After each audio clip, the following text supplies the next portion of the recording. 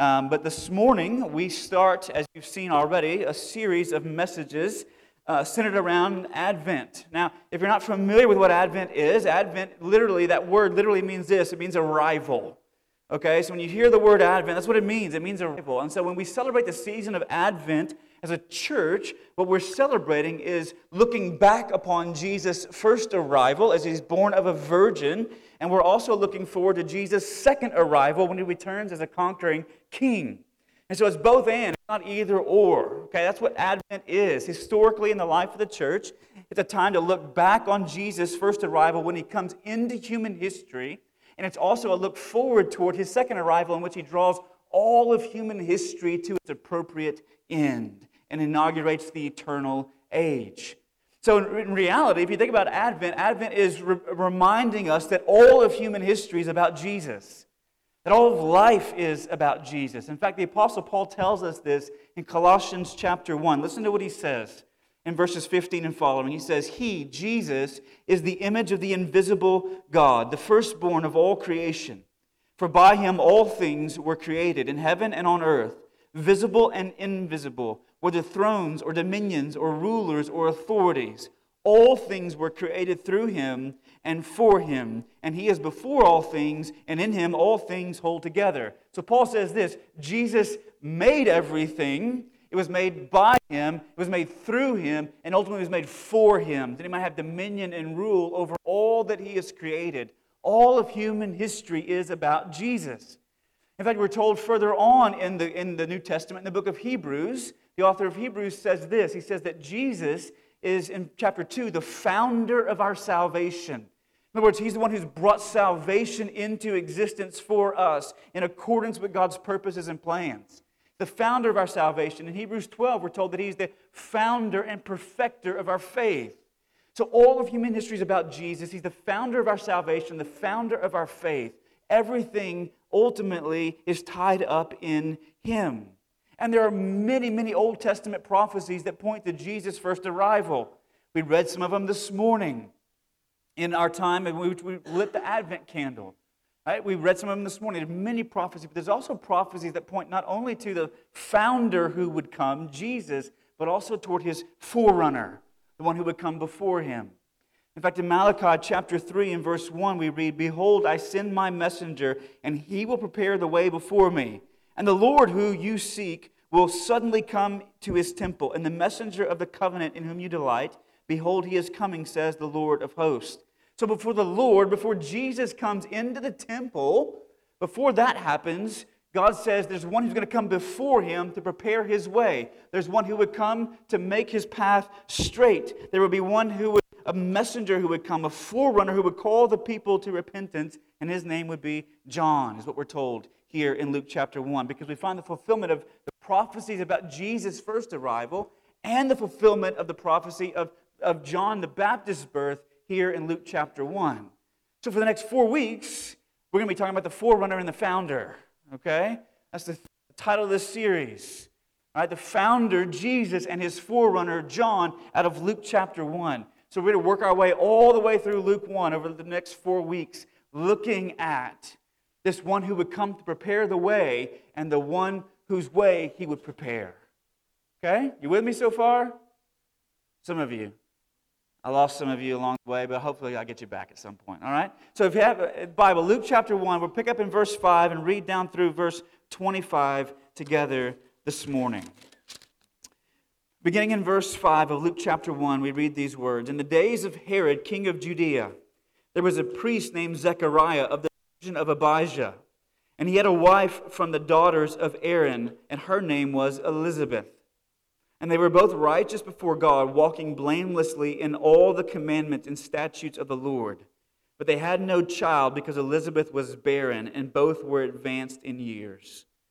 Now while he was serving as priest before God, when his division was on duty, according to the custom of the priesthood, he was chosen by lot to enter the temple of the Lord and burn incense. And the whole multitude of the people were praying outside at the hour of incense. And there appeared to him an angel of the Lord standing on the right side of the altar of incense. And Zechariah was troubled when he saw him, and fear fell upon him. But the angel said to him, "Do not be afraid, Zechariah, for your prayer has been heard, and your wife Elizabeth will bear you a son, and you shall call his name John.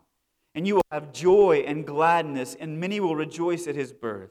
For he will be great before the Lord, and he must not drink wine or strong drink, and he will be filled with the Holy Spirit even from his mother's womb. And he will turn many of the children of Israel to the Lord their God. And he will go before him in the spirit and power of Elijah, to turn the hearts of the fathers to the children, and the disobedient to the wisdom of the just, to make ready for the Lord a people prepared." And Zechariah said to the angel, "How shall I know this? For I am an old man, and my wife is advanced in years." Notice how he didn't say she was old. Let that be a lesson to you.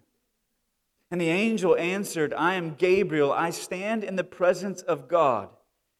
And I was sent to speak to you and to bring you this good news. And behold, you will be silent and unable to speak until the day that these things take place, because you did not believe my words, which will be fulfilled in their time." And the people were waiting for Zechariah, and they were wondering at his delay in the temple. And when he came out, he was unable to speak to them. And they realized that he had seen a vision in the temple. And he kept making signs to them and remained mute. And when his time of service was ended, he went to his home. Now, after these days, his wife Elizabeth conceived, and for 5 months she kept herself hidden, saying, "Thus the Lord has done for me in the days when he looked on me to take away my reproach among the people." Now listen, church, the first Sunday of Advent historically in the life of the church has been a Sunday in which we are recalibrated around our hope. Around our hope. Now, hope is something that can be slippery at times in our lives. And I think one of the reasons it can be slippery in our lives is because oftentimes whenever we use that word hope in our vernacular, in our language, in our day and time, we don't use it with the same weight that the Scriptures use it with. Whenever we speak of our hope, we speak of things that we are wishing for. Okay? My daughter created a nice little wish list on Friday evening when we returned home from seeing family at Thanksgiving, a list of 7 things that she wanted for Christmas. And she submitted them very respectfully to her parents, hoping that she would receive something on that list. She's wishing for those things. But when the Bible uses the word hope, it uses it far differently than anything that we'd be wishing for. Tell you another story about my daughter. She just comes up a lot, right? But whenever she was 2 years old, I can remember as she began to be able to formulate words and she began to be able to talk, we began to try to teach her how to pray very simple prayers. And so in the evenings, we would sit in bed with her or lay down next to her, and we would pray with her with thanking God for the roof over our head, okay? For His provision in our lives, for the food in our bellies, for the things that He has filled us with. But we were thinking most of all at the end of every prayer for Jesus. And I can remember one night at the end of that time of prayer, we had this little exchange between her and I. She said, "Daddy, where is Jesus?" And I said, "Well, baby, He is in heaven with His daddy." And she said, "Daddy, I want to see Jesus." And I said, "Baby, I want to see Jesus too." And I said, "One day we will. One day He's going to return as a king on a big white horse. And when He comes back, He's going to make everything sad become happy. He's going to make everything that is sick become well. He's going to make everything that is bad become good. Everything that is broken become healed." And with all the theological astuteness of a 2-year-old, she said, "Daddy, I want Jesus to take me on a hayride behind His horse." And I thought, she gets it. She gets hope because she's waiting on something, not wishing for something. So when He comes back, not if, maybe, but when He returns. See, that's what hope is, church. It's not wishing for something, but it's waiting for it with a sense of certainty and expectation. There's an anticipation about what's coming in the future that shapes the way that we live in the present. Right? But even with a correct view of hope, at times, it can become slippery when God is silent. And listen, In verse 5 of the text that we read this morning, it sets the context for us about this event as it unfolds in the life of Zechariah and Elizabeth. And I want you to hear what it says again in verse 5. It says, "In the days of Herod, king of Judea." Now Herod, listen, Herod was a bad dude, okay? He was not he was not Caesar, he was not the Roman emperor, but he was a provincial king who ruled over this particular region in which the Israelites lived, in the land of Palestine. Right here he's called the King of the Jews. Right? So he's not the Caesar, he's not Augustus, he's not the highest ranking government official, but he's a provincial king. He had some power, he had some clout, he had some authority. Okay? But he's a very, very interesting guy. He's a brilliant guy. He raised tons and tons of money to make all kinds of architectural advances. He built all kinds of palaces and places of worship. He built temples. In fact, the dude built a harbor where there was no harbor in Caesarea. Okay? He did so by inventing quick dry cement. Okay? He imported ash from Italy and sand. He put in boxes and pushed them out on barges into the ocean and dropped them down. And whenever the ash and the sand would mix together with the water, it would form cement. And so he built this massive harbor, which only increased his fame in the ancient world, but not only increased his fame, but it continued to line his pockets. He became very rich. He was a brilliant guy, but he was very evil as well. In fact, he was so evil and paranoid that he eventually kills his own wife and his own sons because he was afraid they were going to plot against him and overthrow him and circumvent his rule. Okay? And later on in life, it's reported that he went kind of crazy. You might think he's already crazy to kill his wife and children. But he went kind of crazy and began to have these delusions and dreams where he'd wake up calling out for his wife in the middle of the night. But he was a very paranoid ruler, brilliant but evil. Okay? He murdered lots and lots of people. So you can imagine in the days of Herod, right? Now, not only was this take place in the days of Herod, but it also took place on the heels of 400 years of God's silence.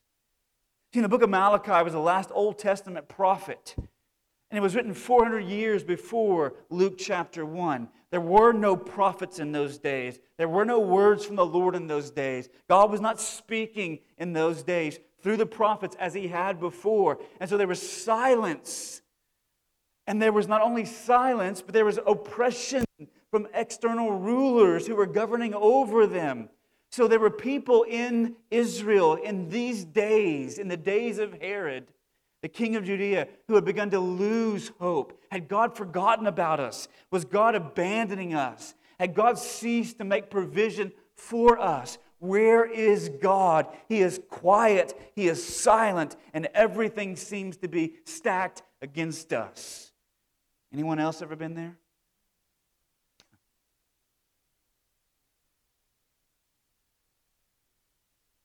Hope can get slippery at times and run through our fingers for even those who understand that it's not wishing, but it's waiting. But into those days, God speaks. And He teaches us something about Himself.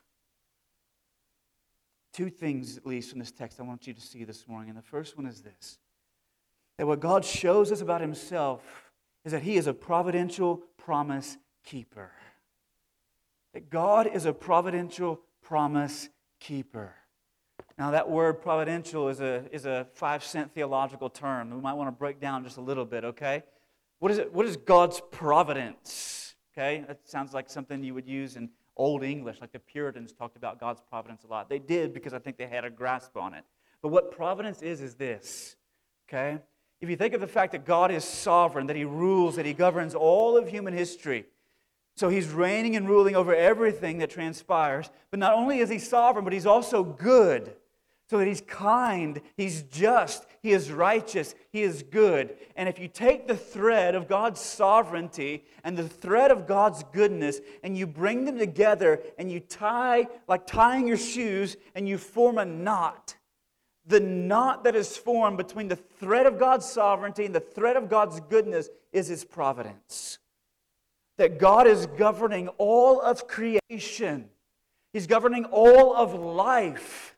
All of your life, all of my life, everything that unfolds in human history, He's governing it for our good. For our good. As He acts out of His goodness. That's what providence is. And God teaches us in Luke chapter 1 that He is a providential, governing everything for our good, promise keeper. He fulfills those things that He has promised. He brings them to pass. He hasn't forgotten about them. He hasn't abandoned them. He hasn't walked away from His people. Now, if you jump down into verse 8 with me in the text, you find the story as it continues to unfold. You see that Zechariah was a priest serving on duty when his division was on duty. And according to the custom of the priesthood, he was chosen by lot to enter the temple of the Lord and burn incense. Now, listen, there were many, many priests in Israel. Okay, there wasn't just the Levites that served there in the temple in Jerusalem, but there were many priests who served across the land of Israel in some of the smaller synagogues in towns of 50 or 75 people. They had a worshiping community that would come together. They had a priest there. And these priests, they were divided up by divisions. And each division would take a turn going to Jerusalem and being on duty there in Jerusalem. And it happens to be that while Zechariah's division is on duty in Jerusalem, they cast lots, and ultimately the Bible tells us in the Old Testament that we may cast the lot, but whose hand directs it? The Lord's. You didn't know, now you know. The Lord's hand directs the dice, okay, the lot as it's cast. And Zechariah goes into the temple. He's selected by God to go into the temple to offer up the burnt incense. Now, what does incense stand for in the Bible? It stands for our prayers rising up before the Lord. And Zechariah goes in before the altar of incense. The incense is going up. Prayers are going up. Zechariah is praying. The people are gathered outside. They're praying at the hour of incense, right, when the prayers are going up of God's people. So Zechariah, that's where he's at. That's what's going on here. And what happens as Zechariah is knelt there before the altar of incense? An angel shows up. And not just any angel, a talking angel. Right? Big deal. Big deal. Talking angel shows up and begins to speak to Zechariah. And this is what he tells Zechariah. And listen, anytime an angel shows up in the Bible, oftentimes the first words out of their mouth are, "Do not be afraid." Right? Why? Because it's terrifying to have an angel standing before you. Do not be afraid. And he tells Zechariah, "For your prayer has been heard." What prayer? And we're told back up in verse 7 that though Zechariah and Elizabeth had walked with God, they were in righteousness, blameless, they kept God's commandments, that Elizabeth's womb had not been opened, that she was barren. So you can imagine over the course of the years, and they're well advanced in age. What is that? Not real sure. Okay? Not real sure. But probably in their 70s to 80s at this point. Very advanced in age. Her womb had been closed all of these years, and you can imagine, particularly in their culture where there's no nursing homes, there's no Social Security, there's no government assistance. Okay? What the people who provided for you in your old age were your children. Particularly your sons who would take you into their home and care for you. They have not that. They're advanced in years. They've been praying for years for God to answer, to open the womb, to give life. And the angel says, "Zechariah, your prayers have been heard. And your wife Elizabeth will bear you a son, and you shall call his name John." He says, "Zechariah, God has heard you, and He's responding to your prayer."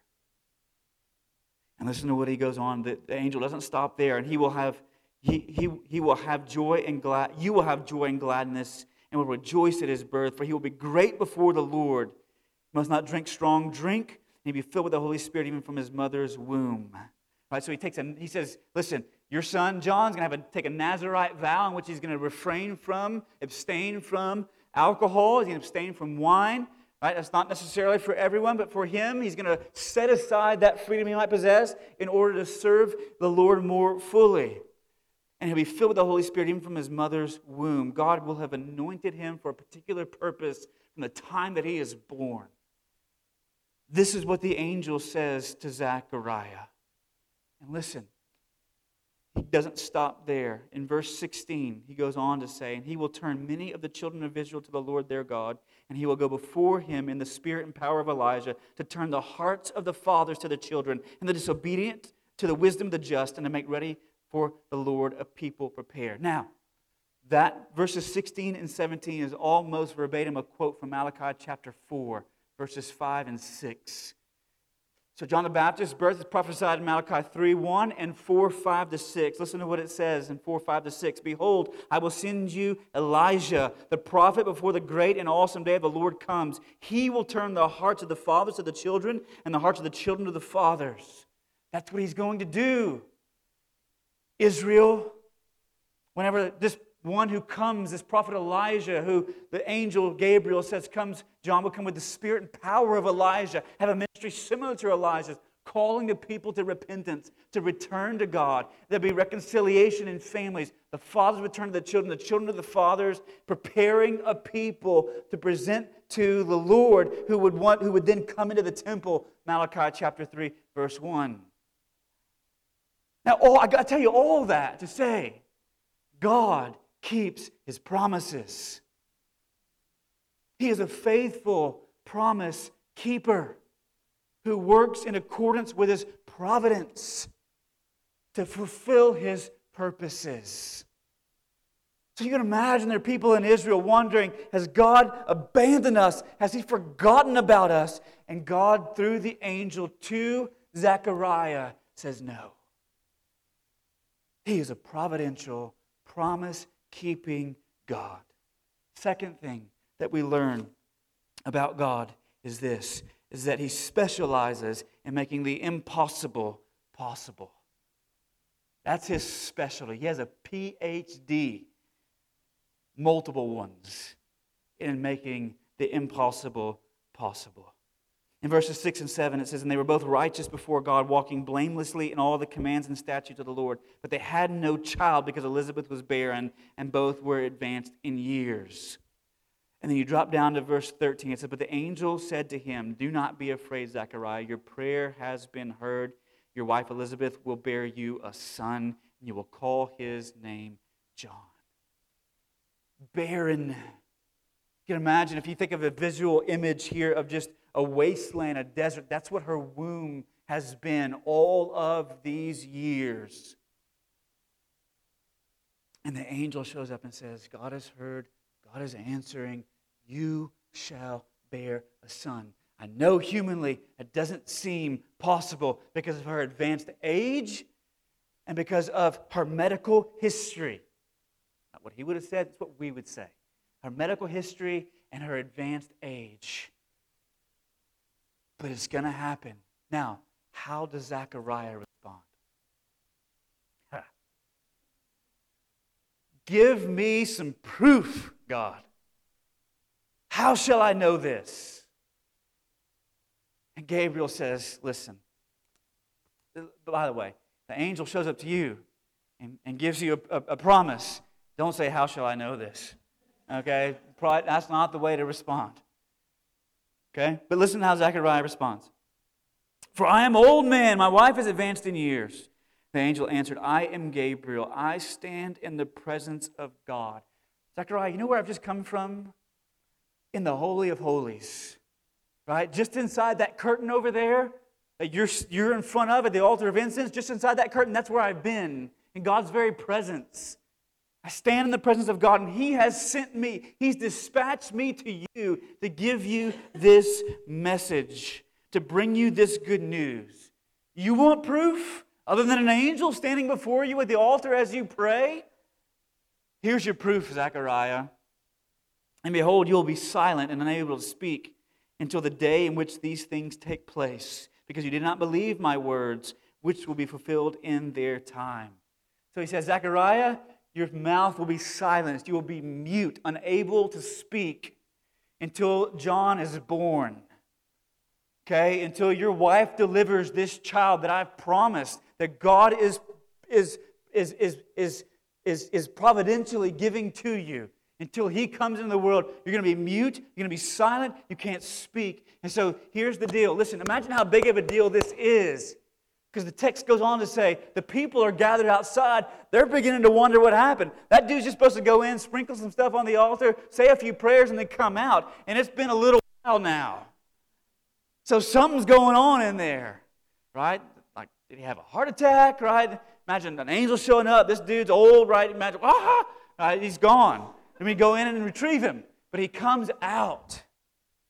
He comes out, and you can imagine, right? He's just lit up. And he can't speak. He's astonished at what he's just seen and heard. And the people, look at what the people do. Right? When he comes out, the people were waiting for Zechariah, and they were wondering at his delay in the temple. And when he came out, he was unable to speak, and they realized he had seen a vision in the temple. Now, can you imagine? 400 years. 400 years since Malachi. 400 years of silence. 400 years of no words from the Lord through the prophets. And here out comes this priest who had a vision in the temple as he went to pray. God is up to something. And yet whenever his time of service is over, he returns home. And perhaps his wife is rejoicing because now she's got a husband for 9 months who can't speak. She wins every single argument. Right? But listen, God specializes in making the impossible possible, church. It's the second thing God teaches us about himself.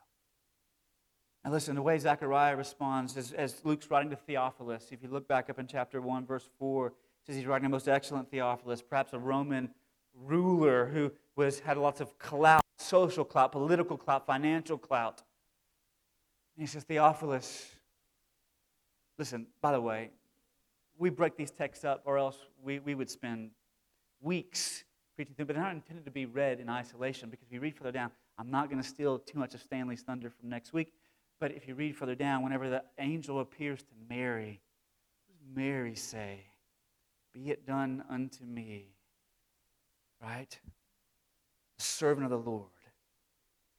Okay? And I think what he's trying to show Theophilus is this. Whenever God comes with this good news of the person of Jesus, which is what the Gospel of Luke is about, don't say, how shall I know this, Theophilus? But embrace it. But embrace it like Mary. Don't doubt it like Zechariah. And listen, whenever God promises to fulfill his purposes, even whenever his providence seems to be darkened skies hovering over your life, you can know that he is working for your good. Do not doubt that like Zechariah, but embrace it like Mary. That it's good news.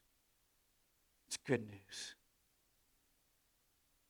So God specializes in making the impossible possible. God is a providential, promise-keeping God. So how do we respond to this? Two things this morning, church. First one is this, is that we need to cling to the Lord in our barrenness. Cling to the Lord in our barrenness. I want you to notice how Zechariah and Elizabeth do. Okay, they don't idolize children. They don't idolize the nuclear family. They don't lift that up. Kind of like, listen, that has been perhaps one of the highest idols of the evangelical mind over the course of the last 50 years, the idolization of family. But they don't do that. Right? They don't say, we're going to take any measures possible in order to obtain a child. In those days, that would look like a little something on the side, okay? Like Abraham and Sarah back in the day. Okay, like going out and committing adultery in order to achieve a child, in order to have a son. They don't do that, right? Also, Zechariah doesn't divorce Elizabeth. He doesn't put her away. Listen, in that day and time, barrenness or infertility was always, sorry ladies, but this is the way that it was always landed squarely on the woman's shoulders. It was always seen to be something wrong in her womb. And so what that allowed was for a man, if the wife could not conceive and bear a child, to put his wife away and go find one who could. Zechariah doesn't do that, but he faithfully loves her. He serves her. He walks alongside of her. He worships God with her. He's obedient to the commands of God. He hasn't committed adultery. They walk with God. They obey God. They cling to God. And they trust in God. Listen, in our times of barrenness, and it may be a physical barrenness, that God hasn't opened the womb and you want Him to open the womb.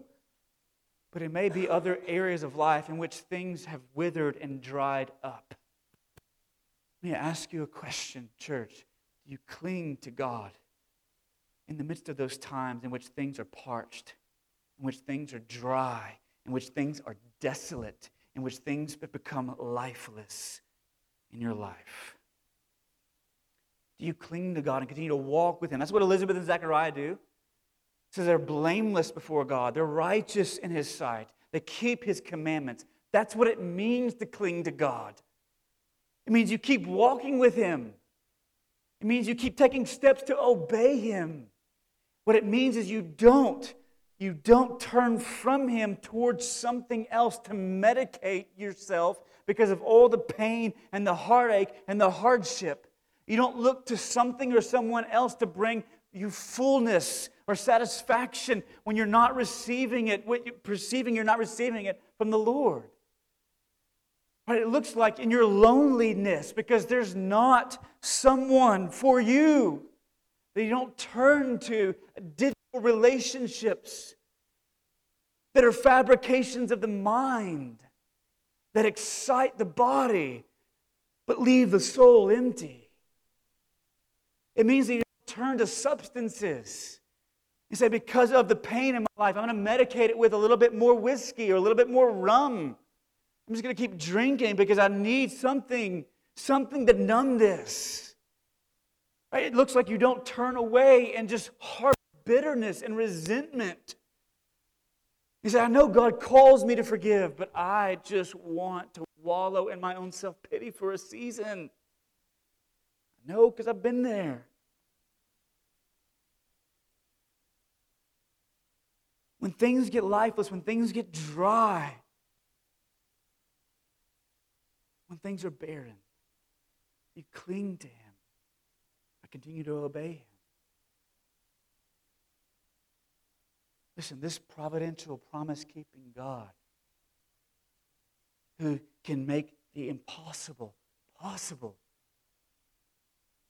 desires for us to white knuckle at times through prayers of faith, believing that God will answer either yes or no or later.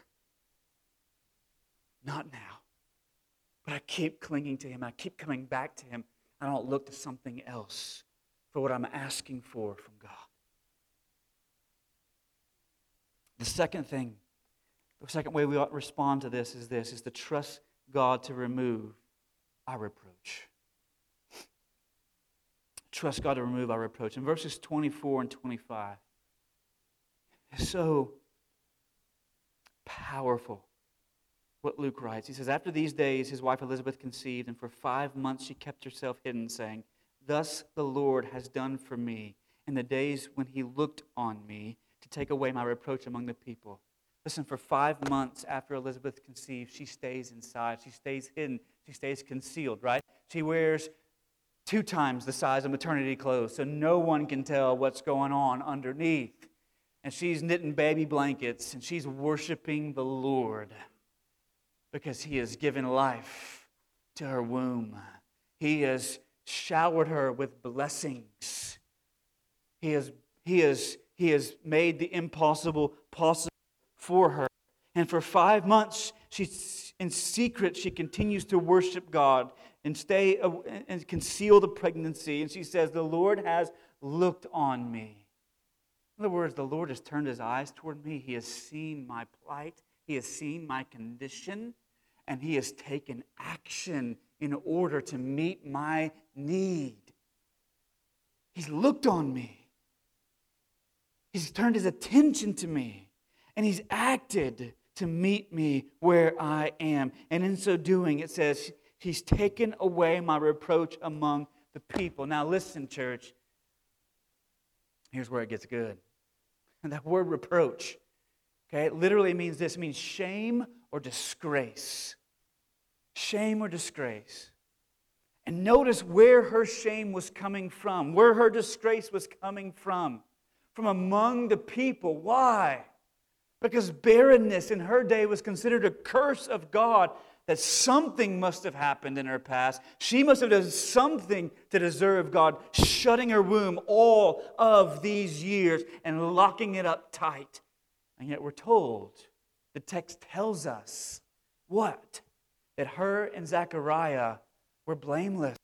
They were righteous. They kept God's commands. They walked with God.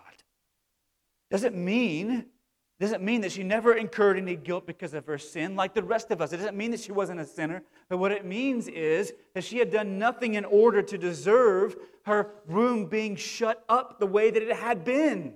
That's what we're intended to read here. And yet the people are looking upon her with a set of eyes on account of what's happened to her, not based upon anything that she had done to bring that upon herself. And so she bore shame among the people. Because you can imagine what it was like in a little town of 50 to 75 people. You know what I heard? I bet she. Right? And we all know how that thing spreads. And yet God had looked upon her to remove her shame. See, guilt is something that we incur upon ourselves by what we have done. But shame oftentimes is something that falls upon our shoulders based upon what has been done to us. And listen, whenever God acts to keep His promise to His people, to make the impossible possible in Elizabeth's life, He removes the reproach. He removes the shame that she had borne on her shoulders all of those years. All the speculation about what had been said, about what she must have said, about what she must have done in order to bring this judgment of God upon her life. Elizabeth says, God has taken that away. He's removed my reproach. He's taken away my shame, my disgrace among the people. And listen, church, the good news of the gospel is that we have a faithful, providential, promise-keeping God who makes the impossible possible. And in so doing, in keeping of His promise and the sending of His Son, He not only deals with our guilt, because some of us have made a mess of our lives. Anybody else testify to that? I've made a mess of my life. And so I have guilt that I've borne, that God has taken away in the sending of His Son. But listen, not only has God done something to deal with our guilt, the things that we have done ourselves, but He's also, in the sending of His Son, done something to deal with our shame, the things that have been done to us by others, the abusive words that have been spoken to us in our childhood, the abusive touches that we experienced at the hands of those that we trusted. He's done something to deal with our shame. Because listen, I don't have much time left. I'm going to see if I can do it. Listen, in the Old Testament, on the Day of Atonement, whenever God commanded there be 2 lambs brought there to the temple in order to deal with the sins of the people. And upon one, the priest would confess the sins of the people. He would confess them over that lamb's head, and then that lamb was slaughtered, and his blood was dripped onto the mercy seat, which sat atop of the Ark of the Covenant. If you want to read about all this, go to Leviticus chapter 16 and read about how the blood sprinkled there on the Ark of the Covenant to deal with the sins of the people, the guilt that they had incurred on account of their rebellion against God. But there was another lamb, and the sins of the people were confessed upon it, and then it was what? It was led outside of the city as the scapegoat to take away the disgrace and the shame of the people out into the wilderness. And listen, church, I want you to know that in the Old Testament they had 2, we have 1, and His name is Jesus. He both deals with our guilt and our shame, our reproach, our disgrace. Listen, some of us have had our lives defined by what other people have said and done to us. And I want you to know this morning that in the same way that Elizabeth said, when the Lord looked on me, that He has looked on you in His Son, and in doing so, He stands ready to take your shame and, like a lamb, and remove it from your life, so that what has happened to you in your past no longer defines you in your present or sets the trajectory for your future. That was for somebody this morning. I don't know who, but for somebody. So cling to Him in your barrenness and trust Him to remove your reproach. Because He can make what seems impossible in your life possible, as He keeps His promises and exercises His providence. There's more here. That's all we got time for. Listen, this morning, church, if you need somebody to pray with you, as you try to cling to God in the midst of your own lifeless, barren situation, be happy to do that. I'll be at the back at the info desk. Love to pray with you. If you need somebody to just talk to, pull aside one of our elders. Steve's here. Stanley's here. They would love to pray with you. They would love to counsel with you. They would love to talk with you and encourage you. Don't walk away. Don't walk away wallowing in your shame. Don't walk away. Don't walk away with your hands weak from hanging on to the promises of God in your life. But let us lift them in the same way that Aaron did with Moses as you continue to fight, to trust Him. Let's pray together.